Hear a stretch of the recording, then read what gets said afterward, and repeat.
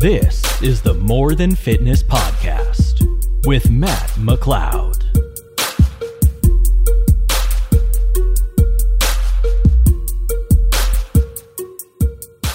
Everything's great, man. Everything's real good.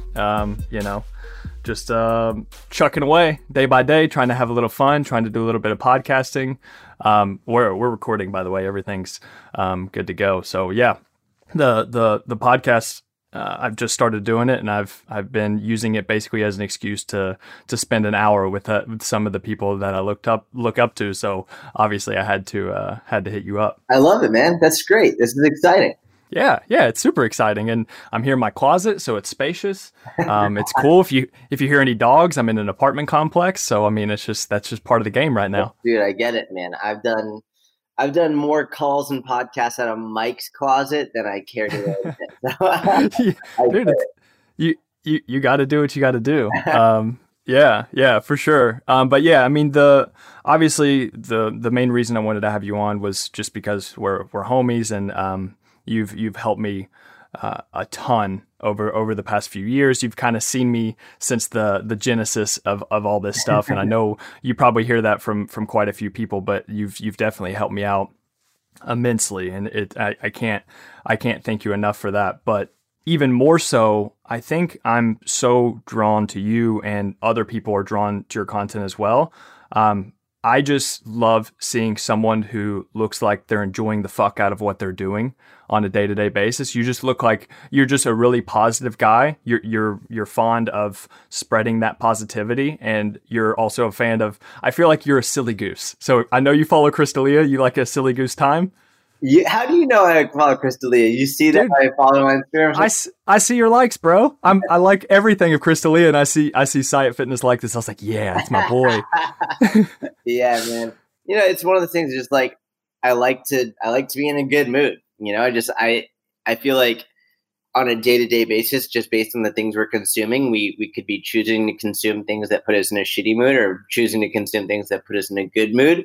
And it's sort of like, it's pretty cliche, but you get to choose who you surround yourself with, and the people you surround yourself with have such an impact on your life, whether it's positive or negative. And it's like, if you're surrounding yourself with bad news and just bad stuff on social media, things that are pissing you off, then like, yeah, you'll be in a bad mood. But if like you follow stand-up comedians, you're probably going to end up laughing a lot. So it's good. That's it. You know what's funny is I just started. I've listened to Joe Rogan's podcast for a while, but I haven't actually gotten into the the comedian side of things, like his group of people that he normally hangs out with. Yeah. All of those comedian guys, like their circle. Until recently, I listened to one of them, and then I really liked it, and then I just kind of went down the rabbit hole, and now I'm basically a big fan of stand-up comedy. I'm actually going to see Crystalia on Sunday. That's awesome. He's here in Lexington. You're going to have fun, man. It's my second time seeing him too. I went to Cleveland and saw him, and then now he's coming to Lexington. So I was like, deep already. I love it. Dude, I really like it. I went and saw Joey Diaz. He came to Lexington as well. But yeah, Have you listened to Joey's podcast? Joey Diaz? Mm-hmm. I haven't as much lately, but I've definitely listened to plenty of episodes. You know Lee, the guy that's on with him, Lee? You know, Lee Syatt, your brother? That's my brother. For people that don't know, you guys have to go look up Lee Syatt and look how much he really does look like Jordan. It's crazy. It is. It's really wild. I get so many people either with YouTube, Twitter, or Instagram, like daily. Someone's like, "Wait, are you guys brothers?" No, it's great. Yeah, no, Lee's he's hilarious. His voice and his laughter it always makes me chuckle. The crazy thing about that is because he's really starting to get into stand up too, and he's doing pretty well. Mm-hmm. He is like grew up the most shy, introverted, like really nervous guy like in the world. Like really, like he was bullied a lot growing up. And to see like him doing stand up in front of thousands of people is the craziest thing for me, because literally like so much social anxiety, so like just not like a easy thing for anybody to do, but especially coming from his angle. And so it's really, really cool to see him get up on stage. Wait. Is he actually your brother? Yes. No fucking way. Okay, I thought you were just joking. No, I'm totally serious. He's my brother. Dude, what just happened? You started explaining. I was like, holy shit, this is actually his brother. I thought you were just kidding. On the same page. Yes. Dude, I mean, I knew he had the last name, and I knew that he looked like me. I knew that he looked like you. But I didn't think it was actually, I didn't think that was, okay. When you said that you were like, you got to go look up to see how much they look alike, I was like, okay, like he understands. He's my brother. You thought I was kidding. He's legitimately my brother. He's 2 years, 10 months older than me. Like he's my brother. Oh my gosh, I had no idea. Okay. That's amazing. All right, cool. Yeah. Well, continue. So yeah, he was super shy growing up. Yeah, super shy, wicked introverted, just like not like like he was bullied a lot. He had a really like pretty just like a not like a like I'm very lucky growing up. I was really outgoing, just like very like fortunately very athletic. Just like it was easier for me to get along with people. And like I like doing stand-up comedy just as a way to challenge myself, and it's fun. But like for him to be doing it, it's amazing. He's crushing it. Like he's he's done a really great job. Yeah, I wanted to get into that. How so you've tried stand-up a few times, yeah? Yeah. I did it more when I was 18, 19, and then I did it basically what happened was must have been 6 or 7 months. Oh no, longer than that now. Probably about a year ago now. I made a challenge with my inner circle. I was just like, do something this month that's going to push you outside your comfort zone, and I'll join you. And I was like, I'll do stand-up comedy. And sort of like, I'll figure out a time to do it. And then 3 weeks went by, and I was like, shit, I just got to go. And fortunately, in New York, you can sign up for open mic night anytime you want. So I just did it and went. And it was awesome, and I love it, and I want to do it again. So hopefully, maybe I'll do it in the next couple weeks. But yeah, man, stand-up comedy is it's no joke. It's like, dude, it's I even just like thinking about it because you watch them do it and they make it sound so effortless. They're telling these stories, then they're these puns hit, and then they just effortlessly transition into the next joke. Like it's got to be serious work, like it's got to be. It's one of those things where it's like people always say, just talking in front of a camera, right? People are like, oh man, I'm so nervous in front of a camera. And that's no one actually watching. That's just when you're just talking to just a fake make-believe people, and then never mind actually talking in front of a crowd of people, and then never mind actually trying to make that crowd of people laugh consistently. It's like, it's really freaking hard. And I think one of the cool things for me is you see, generally speaking on TV and podcasts for comedians, you see the best of the best. Like you see the best in the world because that's what's going to show up. But going to open mic nights and going to stuff in New York and going to like trying to see where people are really being brought up, that's where you see stuff where it's actually struggling for a lot of people. That's where you see people really like in the like learning, and then you're like, oh man, this is not as easy as these people make it look. It is brutal. It's brutal, but it'll give you thick skin really quick in terms of like. You get up there in front of a group of people, they don't laugh at one thing you say over the course of 5 minutes. And you're like, okay, well, like that's essentially the worst that happens. And like people get so worried about people liking or not liking what they're saying, whether it's on camera or on stage, that once you do it and no one likes what you say, you realize, okay, it's really not that big of a deal. Like it sucked. I would have preferred they laugh, but like, okay, that's like worst case scenario. Yeah, 100%. And you have like, lots of times people have no idea who you are, and you have to warm them up. You have to actually be funny. You have to transition smoothly. It's hard work. But as far as that reminded me of thick skin, I feel like I remember watching, and you tell people to do this all the time, to go back and watch your old videos and things like that. How you were definitely not the Jordan Syatt of today. Have you? We'll stick with the thick skin right now. Have you developed thick skin over time, or have you kind of always had that like, I don't care what you think kind of attitude? I think I've been really lucky in that on a general basis, I had an I don't care attitude. Like, obviously you care, but right. It was like, I didn't care enough to make it prevent me from actually doing it. Right? I think there's that spectrum where it's like some people care so much that the idea of even doing it is a no way. Some people care so much that they'll do it, and then like they'll have all of it, but then they won't publish it and then other people like they care, but they don't care enough to let it stop them from doing it. And that's where I think that you need to get to in order to actually publish content. I will say the thing that's helped me improve a lot is, aside from just doing it more and more and more, is, and this is what I mean by you care, even when I didn't care enough to not publish, I think one of the reasons that people aren't good on camera is because they care. It's because they're trying to put on a persona that is supposed to be good or different than who they are. And so that caring changes their persona, which then makes it look awkward and weird. And so one of the things that I do now whenever I'm filming a video, or even when I do stand up, is I tell immediately the truth, like of how I'm feeling in that moment, of like, hey, this is really awkward for me. Hey, I don't really know what I'm doing. Hey, like I'm super sore, whatever it is, like whatever I'm feeling in that moment, I'll tell them the truth. And then as soon as that comes out, I sort of fall right back into myself, which makes it appear much more effortless and much more just who I am. But I think when you try and pretend like everything is perfect and it's not, like you try and make it everything so every single thing is the right word at the right time, that's when things just look staged and weird.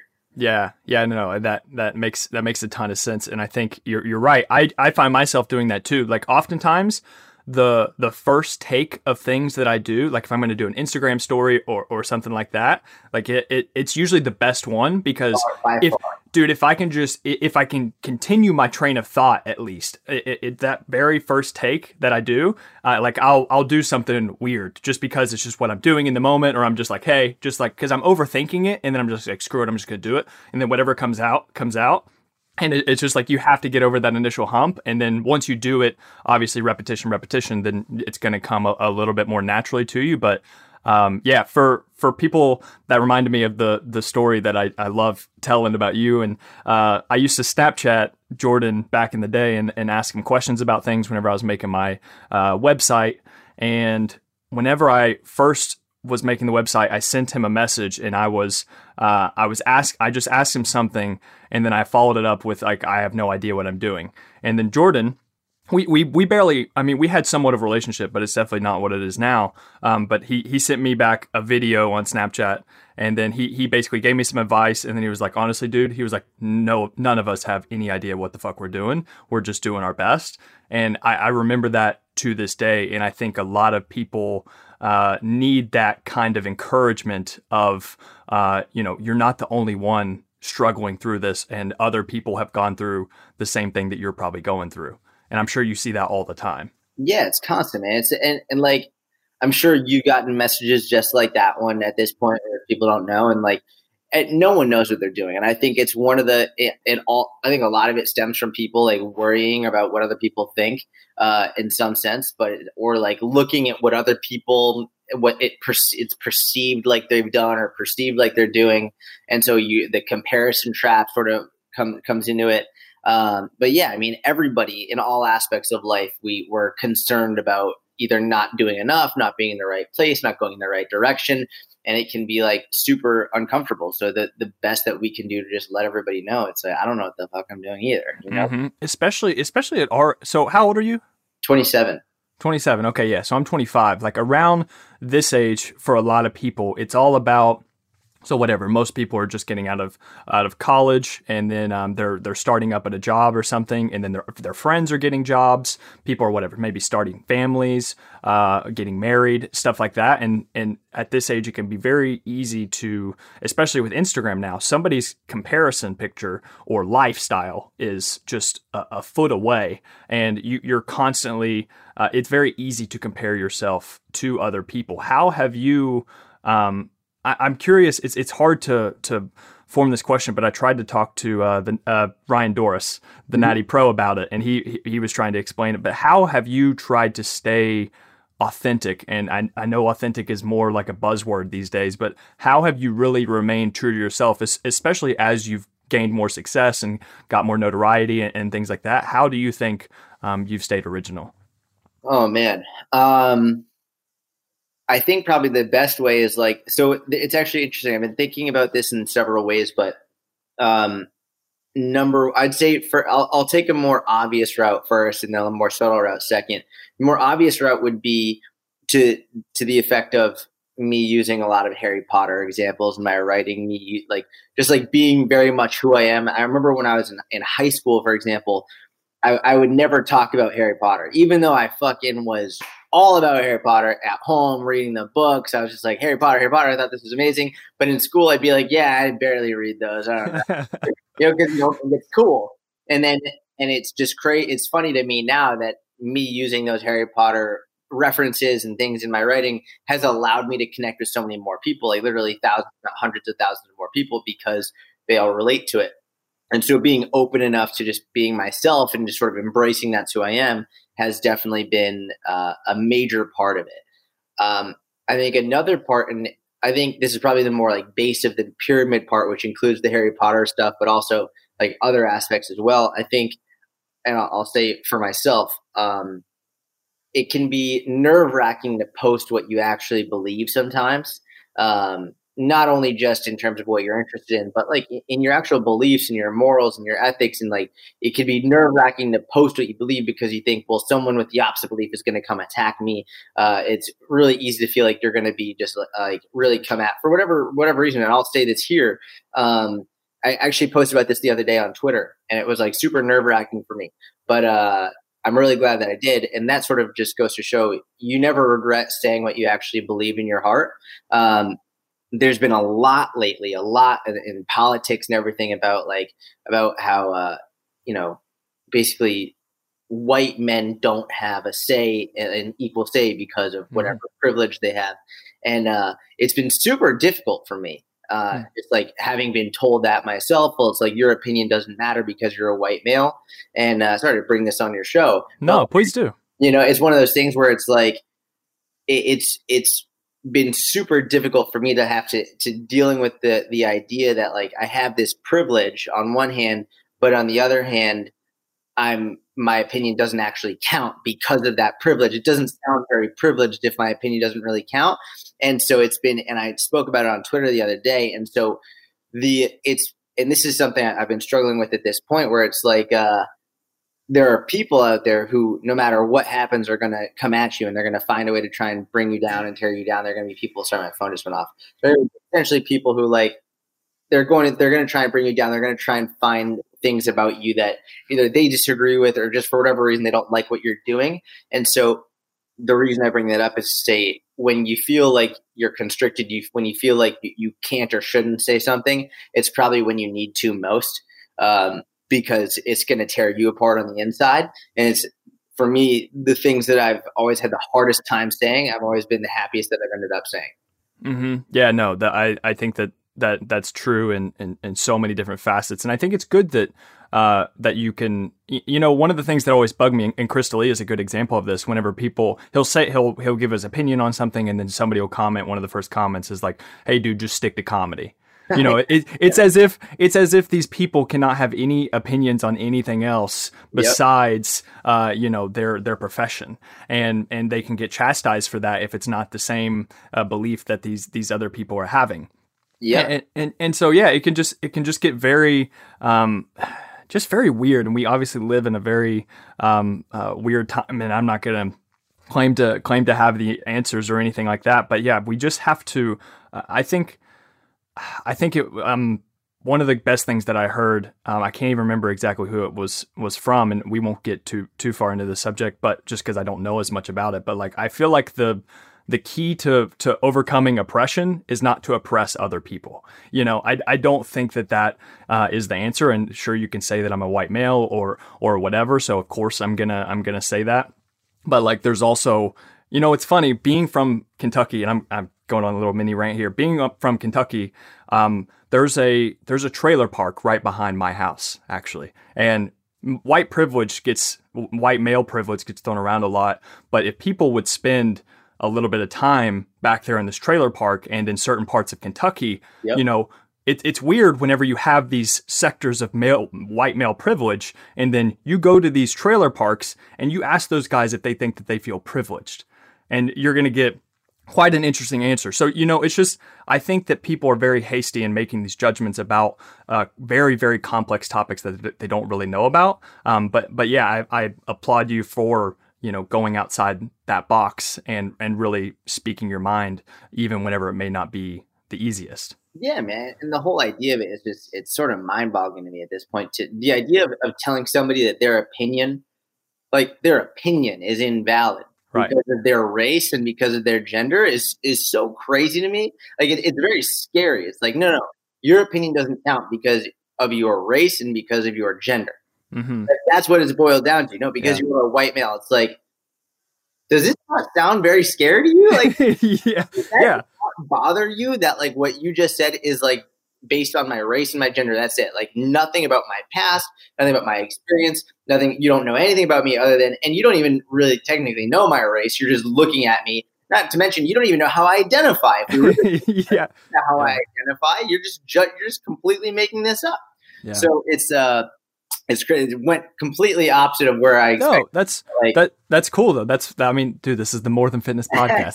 This is why I made it that name, because sure, we can talk about fitness stuff, but if we want to talk about oppression and white privilege, that's totally okay as well. That's gonna be a nice soundbite. But yeah, man, I think it is interesting. But yeah, people probably don't know. So where are you from originally?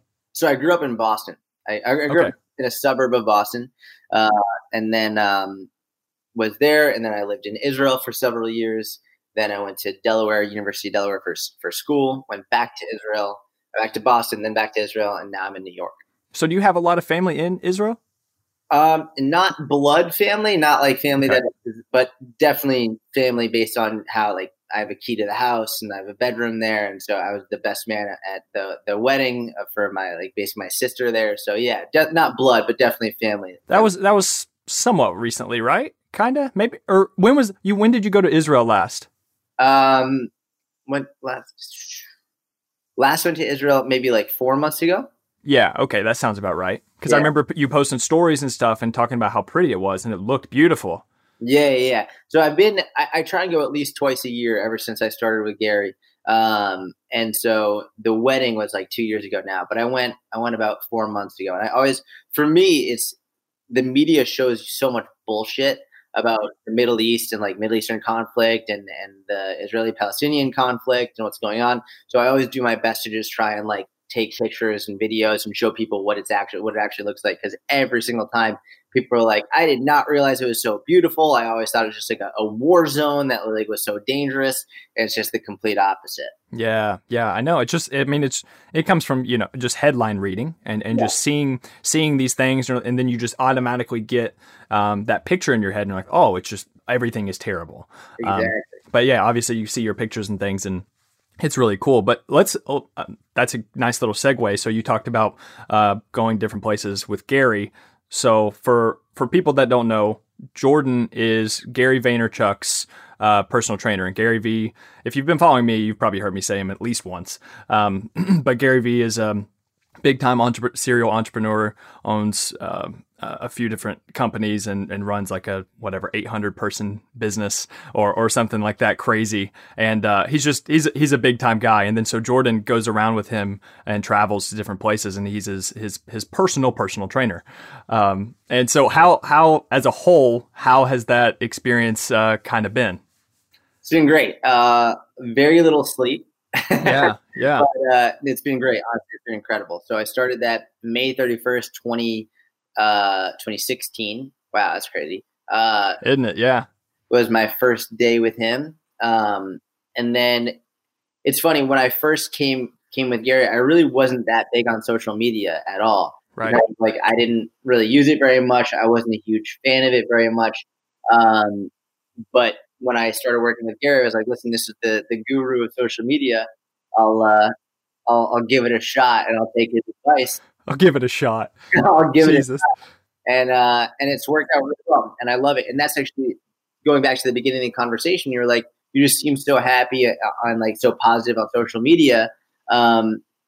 Essentially one of the things that's happened over the last almost 3 years, 2.5 years now, is posting on social media, making content has become probably my favorite part of my job. Creating this content, getting this information out there, but also doing it in a way that I enjoy, doing it in a fun way, comedic way. It's been like literally like the most exciting and my favorite part of what I do, because there's so many ways to help people and reach new people and give them this information. So it's been fantastic. Yeah. I'm curious.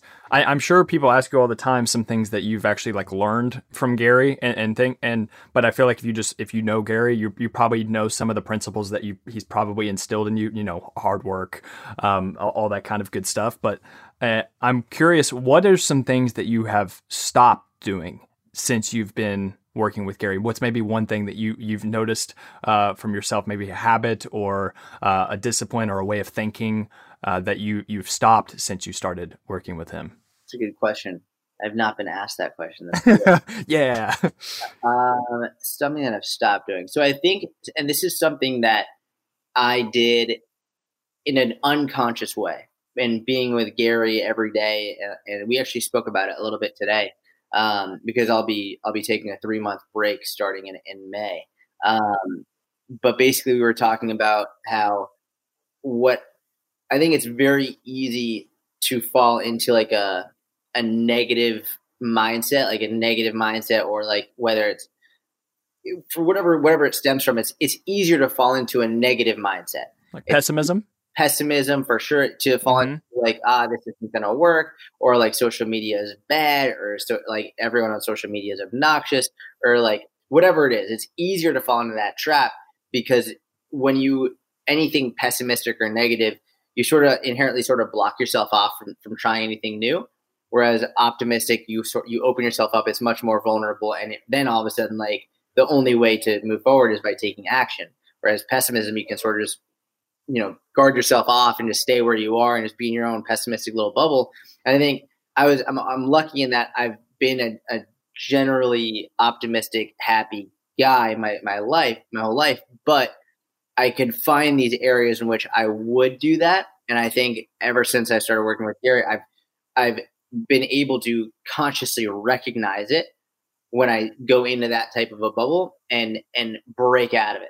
So I would say I've stopped allowing my norm or my first response to be pessimistic, negative, or even if it is that, I've been able to recognize it very quickly and then continue moving forward and break through it and find the positive and optimistic route. I think it's something that I think a lot of people overlook, a lot of people undervalue.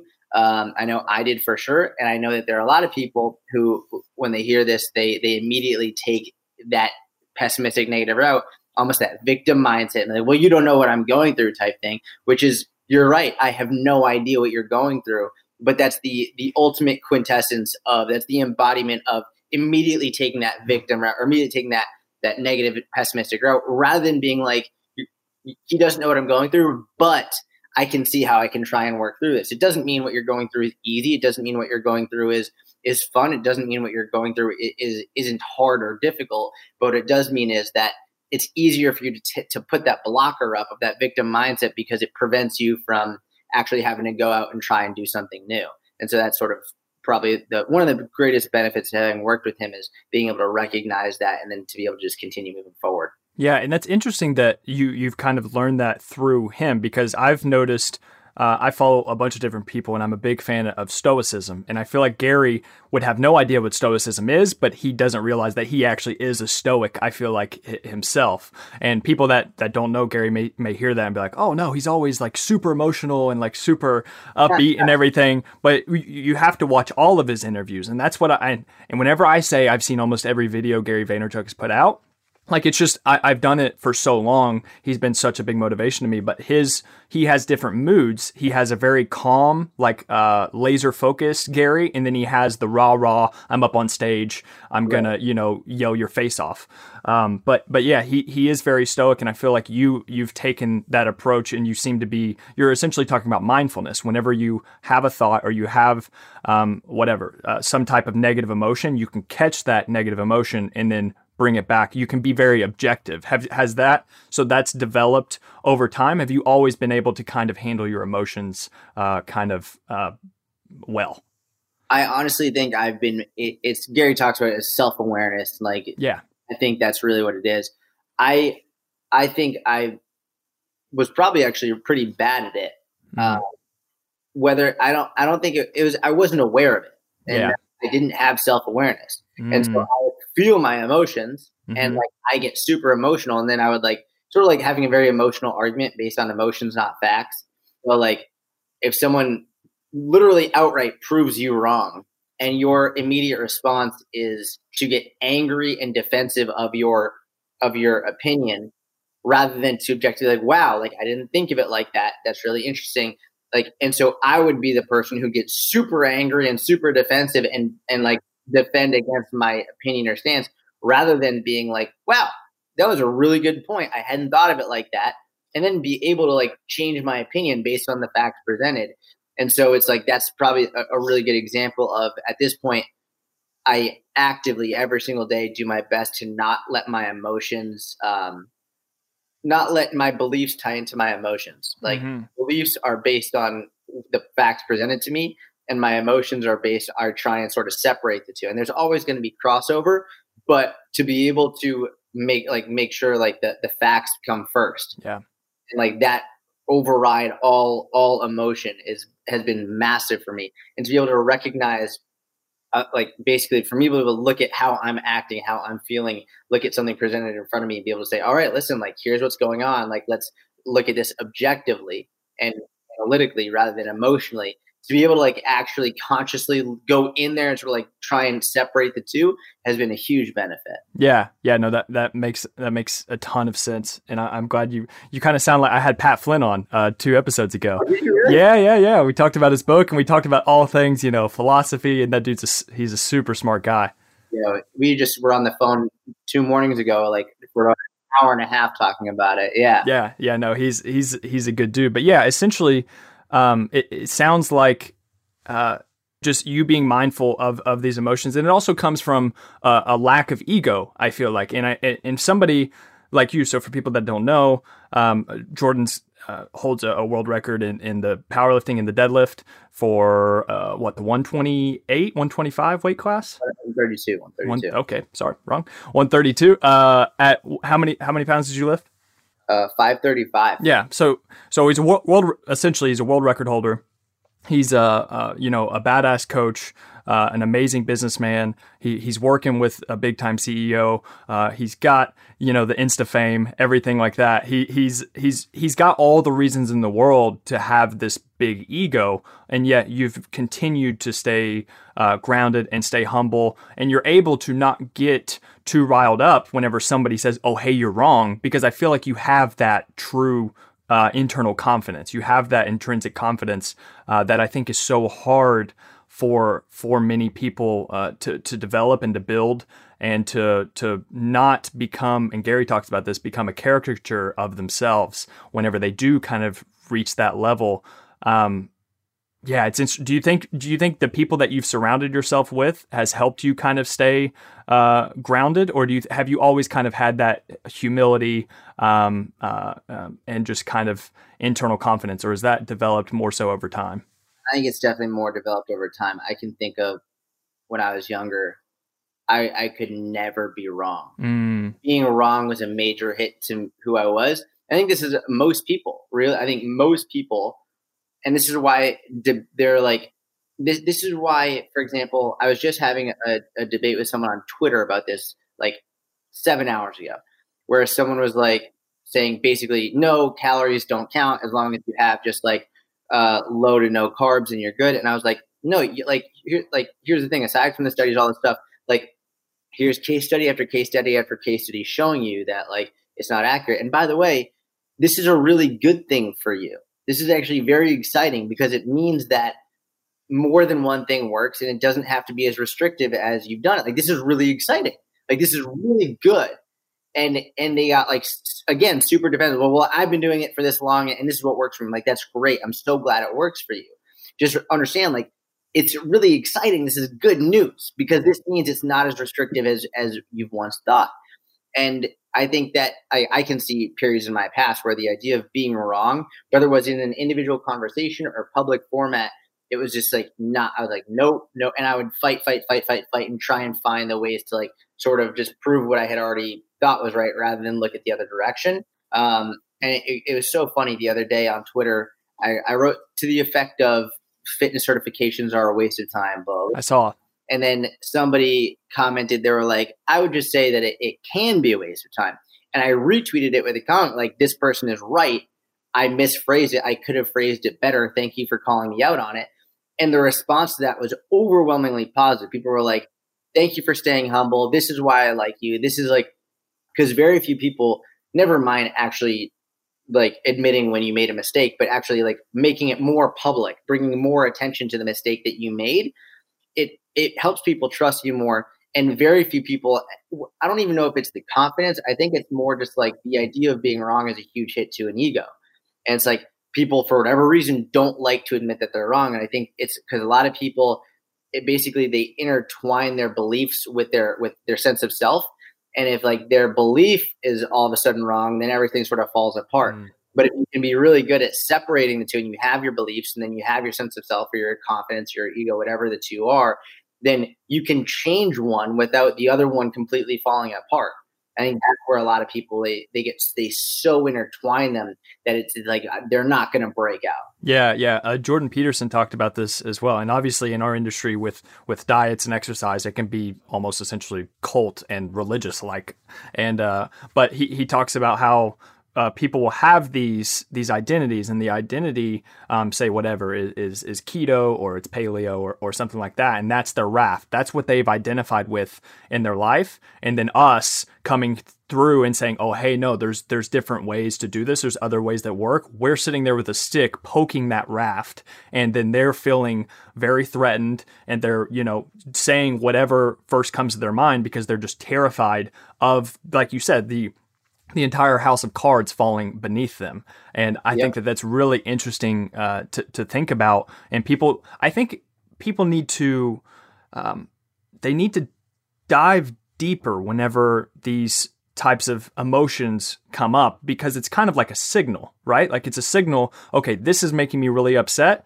And then instead of feeding into that anger or something, which this is obviously easier said than done, but whenever you have that anger, use that as a signal to internally reflect, like, okay, where is this anger coming from? And is there anything that I can do about this? Exactly. And that's the perfect description of self-awareness in the sense is like, rather than just like feeling your emotion and then letting that emotion dictate your actions, notice the emotion and question yourself, like, why do I feel this way? Yeah. If people could be like, hold on, why am I feeling so angry? Or why am I feeling so anxious? Or why am I feeling so happy? Why am I feeling? And I think and that's one of the things I really try and sort of, I'll notice it in clients. So if, for example, a client emails me and they're super happy because their weight went down, I'll immediately like put a hold on, like, hold on, like, just so you know, like, whether your weight goes down or your weight goes up, there's no emotional response here. Like this, and we have to sort of stop it. And a lot of them are surprised in that first couple of emails when I'll be like, stop, like, we're not going to celebrate this down, because like it doesn't necessarily mean anything good. But that way, when it spikes up, because that's a huge like issue that a lot of people have, is if a coach is celebrating it going down and all of a sudden it spikes up and like, well, the scale doesn't matter. It's like, well, that doesn't really make sense. It does matter if you're celebrating the downward trend. And so you have to be aware of your emotions on the positive and the negative side, so that you can really keep everything in check. Yeah. It's basically, it's like, and I think I've made an infographic about this a long time ago about it. And I didn't come up with this analogy, but it's like a a thermostat, like in a house. So whenever, say you've got the thermostat set at 70 degrees, and then if it goes up, or whatever, if it goes up too high, so you're getting really happy, you're really excited or whatever, you want to make sure that the highs aren't too high and that the lows aren't too low, and you want to try and hover around that middle ground. It's like, again, back to Gary, he talks about this too. He's like, whenever people praise me, I don't hear it. And whenever people dog me, I don't hear it either. He's like, I'm always in the middle, playing in the middle, because that's where I feel like the most rational decisions and also the best success will be set up for the future, because you're ready for, okay, if I do really good, that's cool. But if I do really bad, that's cool too. So it's kind of staying in the middle and not going too high or not going too low. Yeah, it's funny because I was going to bring him up too. And like, he always says, don't let the highs get too high, don't let the lows go too low. And I think it means a couple things. Number one being like, when you're winning, just fully understand that there will be times when you're going to be losing, which is okay. Like, so when you're at the top, just know like it's going to go down. And when you're at the bottom, know it's going to go up. And it's like being able to balance both of those, like with the perspective of, hey, it's great right now, but guarantee like I'm going to get kicked in the teeth at some point. And then when I'm at the very worst, like, it's okay. Like, it sucks right now, but it's going to be good soon. And sort of that allows you to keep it more in the middle. And then also when people are cheering you and not being able to hear it, and people are booing you, not being able to hear it, because again, if people are booing you and you can't hear it, then like that means when people are cheering you, you can't hear it. But if you're allowing yourself to be heard when people are cheering you and it's affecting your emotions, then it will inherently affect you the other way around. And the only person who really knows you is you. And so like you can't let other people's opinion, whether positive or negative, impact you to any significant degree. Like obviously it will at some level, but you have to consciously and actively try not to, because if you allow it on one end, it will happen on the other end. Yeah. Yeah. And yeah, for the people listening, I feel like it can, for somebody who isn't as self-aware, kind of as like we're talking about, hearing this can be interesting, and sometimes it might not make the most complete sense, but essentially we're just asking you to dive a little bit deeper, essentially going back to the emotion reflection kind of type thing. You've got to dive deeper whenever you are feeling these emotions, like you said, whether it is happy or whether it is sad. You've got to be able to reflect and look back at yourself and say, okay, what can I do? But I think it's very hard for people to, one, accept these flaws that quote unquote flaws that they might have, and then two, have the courage to admit it and then also change it. And I think that is that it's just two hard things that can be easier said than done, but it's going to be hard, and you just have to keep trying. Like you have to I'm sure you fight with this every single day. It's not something that's just super easy for you. No, it's never easy. It's never easy. And that's, that sort of gets into the whole, like, a lot of the Jordan Peterson stuff, which, which it's really been life-changing in a lot of ways in terms of like the idea of like chaos versus order, and sort of, you don't want too much order in one way, but you don't want too much chaos in the other hand. You want to sort of try and find that route in the middle. And I love it. I think it is really hard, but I think sort of what makes life worth living in a really like meaningful life is to be able to like find what's worth it to you in the midst of all this difficult stuff that keeps you going and brings you the most meaning and brings others the most meaning. And so, yeah, it's really hard, but like, what's the other option? Yeah. Like it's really hard, but your option is like take action or not, it's like sit and like just dwell in this like pessimism or dwell in this sadness, or like do something to try and elevate yourself in some way. Like those are really the only two options. Yeah. And like one of them is easier from the perspective of like, it takes way less energy just to continue sitting in your own like little cave and like play the victim, because you can just sort of stay there and not have to push yourself outside your comfort zone. Or the other way, which even if it's harder and more difficult and more challenging, it's 100% of the time, like without question, it is always more gratifying, and you're always happier that you did it. Yeah. Yeah. It's it's funny that you bring that up, because that chaos and order thing is something that I loved hearing Jordan talk about. And actually, I think, so I don't have any tattoos, and I've never even really said this hardly to anybody before, but I think my first tattoos are going to be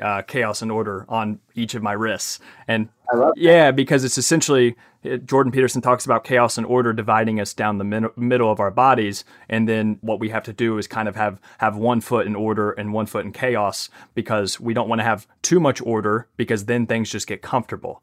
But you don't want to have too much chaos, because then there's going to be too much discomfort and nihilism and, just all these type of negative emotions. So you have to have whatever, the yin and the yang, the good and the evil. You have to have those balances in life in order to project you forward. So yeah, that's really cool stuff. And I feel like you've done a really good job, I'm sure you've had more quote unquote chaos over these past few years working with Gary. And I feel like you've probably found a little bit of comfort in the chaos now. I'm sure you've had to adapt very quickly to things, as far as traveling and whatever, relationships, your diet and exercise, making sure that Gary's happy, keeping up with time management, your own business. How has that been? Yeah, it's fun. It's interesting to talk about like finding the comfort in the chaos. Is like, at the beginning, I almost quit 3 times in the first 6 months. Oh, really? Just because it was brutal. And I don't think no one understands what it's like until they actually do it. like the only people who understand what it's like coaching Gary or Mike and I. It's just like, Give people background how much he travels like on a regular basis. so I mean, number one, it's a 7-day a week job. So it's literally 7 days a week, 365 days a year, with maybe the exception of a total of probably 20 to 25 days, like just between maybe someone's sick or like some crazy travel family stuff. But that's like, it's 7 days a week. So it's not like you don't get weekends off, nothing. It's like, it's 7 days. And then I've spent more time in hotels and airplanes over the last 2.5 years than I have in my own apartment. In terms of like, to have a week without a minimum of 4 flights is a very odd week. Jeez. It's just not usual. Yeah. Like to have 2 flights in a week, only 2 flights just somewhere and then back, that's a very light week. And like for most people, that would be a pretty already like a draining part of their week. Yeah. Like with at least 4 flights, so like there and then back and then somewhere else and then back. Like it's just, that's a normal week. Wow. And it's whether it's Los Angeles or Nashville or Florida or Hong Kong or London or whatever, it's like going wherever he goes. So it's insane. And so doing that on top, and people always hear like, oh wow, like you only coach him for an hour a day. That's pretty simple. It's like, no, like you don't really get it. No. It's like, number one, it's a 30-minute commute drive to him, then the coaching him, then a 30-minute commute back. And that's only if we're in New York. That doesn't count like getting ready, getting your bag, like having your bag always ready to go to the airport at any time, like going to the airport, which is at least like usually a 30 to 45-minute trip to the airport, at least several hours in the airport waiting for your flight. Then like assuming your flight doesn't have a delay or a cancellation or some crazy shit, which it almost always does. Right. And then like going to the other place, getting a cab, going to your hotel, checking in your hotel. Like, this is a full-time job, just the traveling aspect of it. Never mind actually coaching him, never mind having my own business on the side. So it was when I first started, it was brutal and I was overwhelming, not prepared for it. But over time, I think just through getting used to it, I sort of want to like think about that comfort in the chaos. It's not that I find comfort from the chaos. I've just gotten better at dealing with the chaos and organizing myself within that. So it's not like that chaos gives me comfort, but your shell has hardened. Yeah, it's become more malleable. Okay, there you go. I think it's like I'm now better able to go into a situation and sort of like fit into the situation. Whereas before I had a really hard shell. I was like, no, this is what I do. Like sort of trying to like make my way around. But I had to just become softer and more malleable to make it work, whatever. Cause there's no week in Gary's life. There's no, like, this is the Monday to Friday schedule. Like right. Every day is a different day always. Like, and it can change on a dime. Like go to the airport and like be ready to go to France with him and be like, no, you're not going to go. Like you're like, every day is going to be different. You never know what's going to happen until you get there.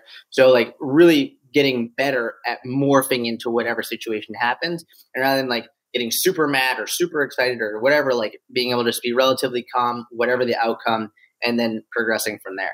Yeah. No, that's super cool. That's good how you said that, the malleable. Yeah. You're like a chameleon now to each different situation and scenario that you're put in. It's probably been one of the best things for my, not only my business, but my relationships as well, because whatever situation comes up, there's not a super emotional response anymore. It's like, okay, here's the situation. How do we deal with it? Rather than being like, oh my God, or like projecting into the future. Oh my God, what does this mean? It's like, hey, this is where it is.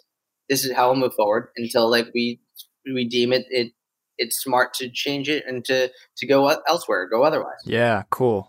Yeah, no, that makes a ton of sense.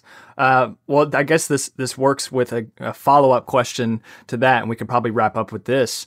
What are you going to do after you get done? What are you going to do on this break? Are you going to chill? Are you going to relax? I'm curious. What's next for you? Man, it's crazy because I moved from Tel Aviv to work with Gary. So I moved from Tel Aviv to New York.